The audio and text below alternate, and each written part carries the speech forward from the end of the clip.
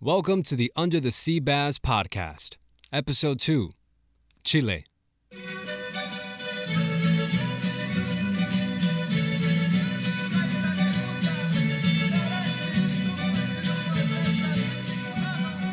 The country of Chile, located in South America along the Pacific coast, is currently experiencing yet another major political protest, but not one this big since the military coup in 1973. Over 1 million people are protesting in the streets, with some of them now rioting all through the night, looting supermarkets, fighting with the federal police using petrol bombs, and even setting 22 train stations on literal fire. A state of emergency has been declared in Chile following violent protests over a fare increase for the city's subway system.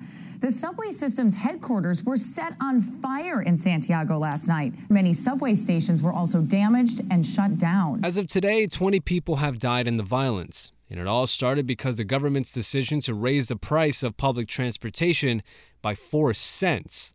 Meanwhile, in New Jersey, the Port Authority wants to charge us nearly $20 to cross the GW Bridge. Jersey Transit is the absolute worst because they are incompetent.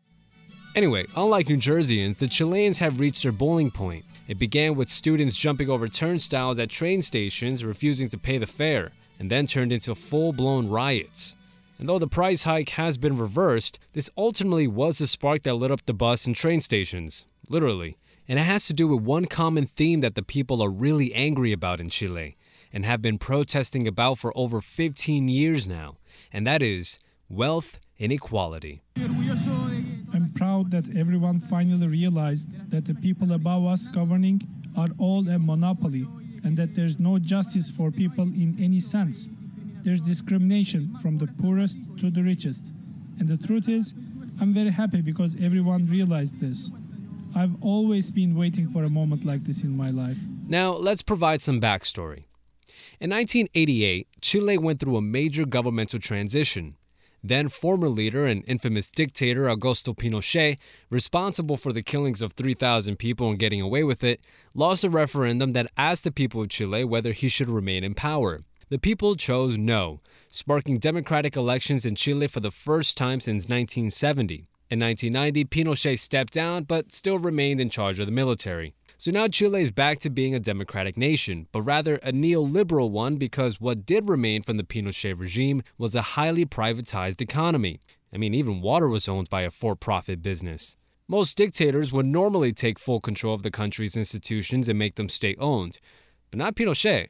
He preferred free market capitalism to his authoritarian style. With that, Chile's economy boomed in the 2000s and quickly became one of the richest countries in Latin America. So now let's fast forward to April of 2006. High school students and even some middle school students across Chile demonstrated in what is now known as the Penguin Revolution. Marked mostly because of the color of their uniforms and because they were sort of marching like penguins. But aside from a cute nickname, this Penguin Revolution embroiled hundreds of thousands of high school students across Chile, demanding that the government provide them with a better public education, better policy representation in government, lower fees for college admission exams, which was raised to 28,000 Chilean pesos or $50 US, and the overall free use of public transportation for students, which was then rumored to be limited to just 2 free travels a day, which, hearing about this in hindsight doesn't sound too bad in comparison to us. Hey, New Jersey, you still listening? Jersey Transit is the absolute worst! The difference here is that most of the protesters were students from public schools rather than private schools. In Chile, roughly half of public school graduates fail their college admission exams, while over 90% of private high school students pass, hence the major demands for the improvement in overall public education. Then, in May of 2006, then-President Michelle Bachelet of the Socialist Party promised to address the concerns by announcing a series of educational reforms in her annual speech. But when she decided on second thought, nope, not going to do that, the protest became full-blown riots, with students barricading themselves inside the schools and then fighting with police. The people, not just high school students now, but university students, teachers, parents, and even some private school students at this point, began to demand a complete change in the educational system. Firstly, by abolishing something called LOCE, which was a Chilean law established by Pinochet that regulates the educational system and basically opened the doors for privatizing education. After weeks of rioting and fighting with police, Bachelet finally gave in to some of the students' demands. She created an advisory board with high school student representation and put forward legislation to end LOCE. Soon after, the takeover of schools by the students ended, and life was back to normal. Sort of. That was 2006. Now, fast forward to June 2011. More student-led protest ignites Chile. Student demonstrators in Chile took direct action in the Senate headquarters on Thursday by forcing their way into the building in Santiago. They interrupted a committee meeting and broadcast their demonstration live over the internet by webcam, calling for more people to come and join them. This time, the protest was led by greater discontent over for-profit universities and the lack of publicly funded universities in the country as a whole.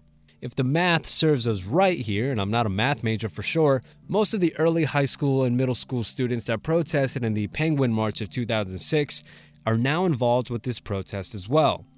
And their demands are still similar to what they wanted just 5 years prior.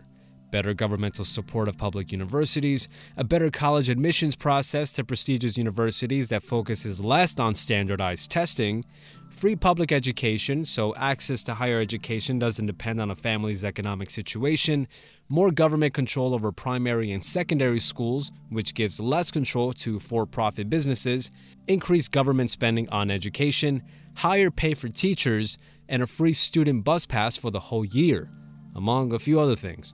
And during this protest, one key figure for the student movement was someone by the name of Camila Vallejo, president of the Student Federation from the University of Chile and currently a politician representing the Communist Party. She had this to say in 2011. Many European countries have reached a national consensus to guarantee quality public education for all in order to become more developed nations. We have to end the inequality, segregation, and injustice of our education system. It's not utopian. Others have achieved it. And one quick side note here, some of the biggest universities in Chile are also major first division soccer teams, professional soccer teams. University of Chile, Universidad de Concepción, and current defending champions, Universidad Católica, or Catholic University of Chile, is well worth over $20 million. So these schools do not have a small price tag.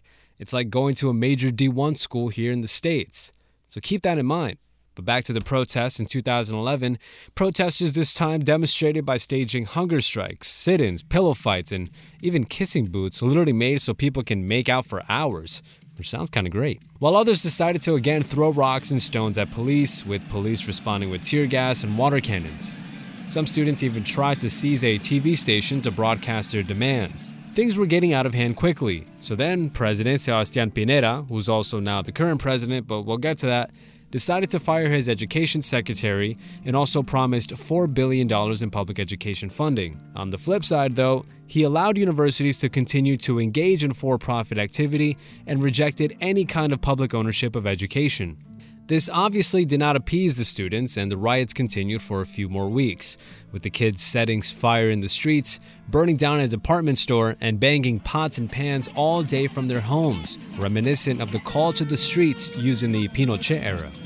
But then on August 31st, 2011, the Education Committee of the Chilean Senate approved a bill that would prohibit state support of for-profit educational institutions, a fundamental demand of the student movement. But private universities were still allowed to engage in for-profit activity. And with less public universities in Chile in general, and those that existed didn't necessarily provide the best education, there weren't really many options for students to choose from. You had to choose a private school. And still, most of the students' demands for free education and free bus passes were not met, and access to affordable education in Chile is still, well, only a privilege for the wealthy. A few years of back and forth talks about providing universal free higher education came to nothing, and it caused another protest to break out in 2016. Again, students demanded that President Bachelet, who's back in office by the way, speed up educational reforms. This protest also resulted in violence and clashes with police. So now let's count them. That's now 3 major protests in the past 13 years about the same things in Chile. Which brings us to today, 2019. Major protest number 4. Chile is extending the state of emergency to cities in the north and south. Rioting continued in spite of a curfew imposed for a second consecutive night. Protesters clashing with police in many areas of the capital, Santiago. The president is Sebastián Pinera. Yes, the same guy from 2011, and a man worth $2.4 billion, making him one of the richest people in Chile, and the first right-wing candidate to be democratically elected president since 1958. So for those of you keeping score at home, the presidency in Chile went from Michelle Bachelet in 2006 to Pinera in 2010, back to Bachelet in 2014, and now back to Pinera. Wow. And if you're wondering, well, maybe this has something to do with the continuous unrest we've seen in Chile in the past 13 years. And I would say, well, you won't be wrong. The government doesn't listen. They play deaf. They don't care about us. It is as if we do not exist. For them, it's easier to raise the cost and earn money for themselves. They don't respect retirees. They don't respect anything. The price of gas and electricity go up. There is no respect for the people, only enriching the business and government people. But the overall theme here is wealth inequality, and especially in education. Almost half of Chilean workers make about 400,000 Chilean pesos, or $550 a month, and the cost of education can be quite costly for them. Public schools and subsidized private schools are allowed to charge a mandatory monthly tuition, which in 2011 was equal to over 72,000 Chilean pesos, or about $150 in both primary and secondary schools. And this $150 a month for, say, a worker who makes this $550 is a big price to pay. Our wages are ridiculous. Without the loan, we'd have to choose between educating them or not having enough to eat. That is our reality. However, Chile does provide voluntary payments for secondary schools, allowing parents of children to pay a monthly tuition if they so choose, but they must pay an annual tuition. However, 99% of schools in Chile is run by a private company, with only one school run by the Ministry of Education and one that is completely financed by the state. A school by the name of Escuela Villa Las Estrellas en Antarctica, a little unknown school and most certainly none in the capital of Santiago.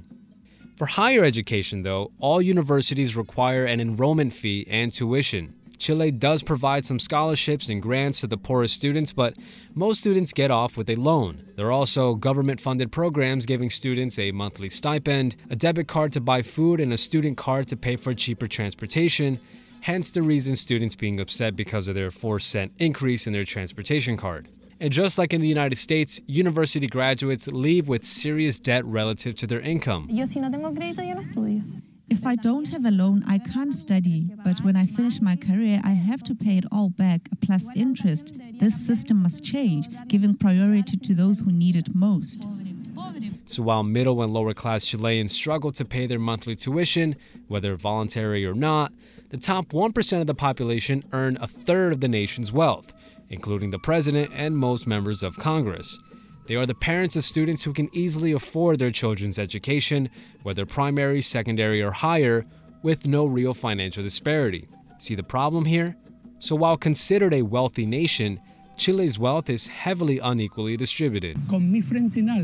I have my own vehicle and I work with dignity and abide by the law.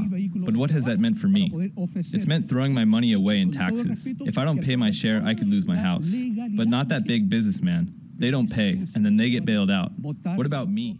So far, to ease the unrest, President Pinera has promised marginally higher taxes on the rich, a boost in the minimum wage, a 20% increase in the lowest pensions, and more reasonable costs for medicine. Still, this is just a band-aid on the serious problems underlying Chile, especially the nation's youth. They want real change. They yearn for their governments to stop fighting them with water cannons and tear gas and provide the services they feel entitled to, like free education and the removal of private money at universities. Those same kids that protested in 2006 and 2011 are now full-grown adults, fighting for better public education for their children and one that doesn't cost too much to attain. They say education is a right for all, not a birthright for the wealthy. They are fighting for a better future, as one Chilean puts it. There is a commonality among the demonstrators, the theme of calling for equality and denouncing abuse, but also the possibility of a better future. The perspective people have today is that things are bad now, but the future will be even worse for their children. For some, or most, it is as if the days of a military dictatorship are still here, except this time it is run by wealthy plutocrats and autocratic business people. In my humble opinion, I believe these cycles of protest happening in Chile will continue until serious change is brought about. Because when you have over half of the population and over 1 million people fighting for an equal chance of a quality education, then nobody will rest until they are met. To quote current Chilean President Sebastián Pinera, he said, "To have a stable economy, to have a stable democracy, and to have a modern government is not enough. You have to build new pillars of development, education, science and technology, innovation and entrepreneurship, and have more equality." Maybe he'll learn to take his own advice and finally bring Chile back to stability. This was Under the Seabass, Episode 2, Chile. Thank you for listening. Vuelan mariposas, cantan grillos, la piel se me pone negra y el sol brilla, brilla y brilla. El sudor me hace sur.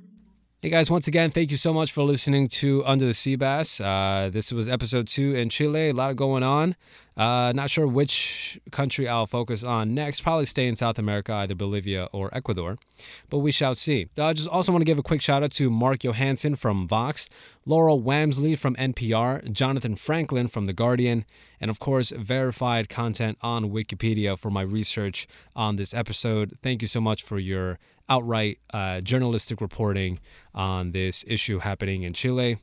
And for the rest of you, just have a blessed day. Goodbye.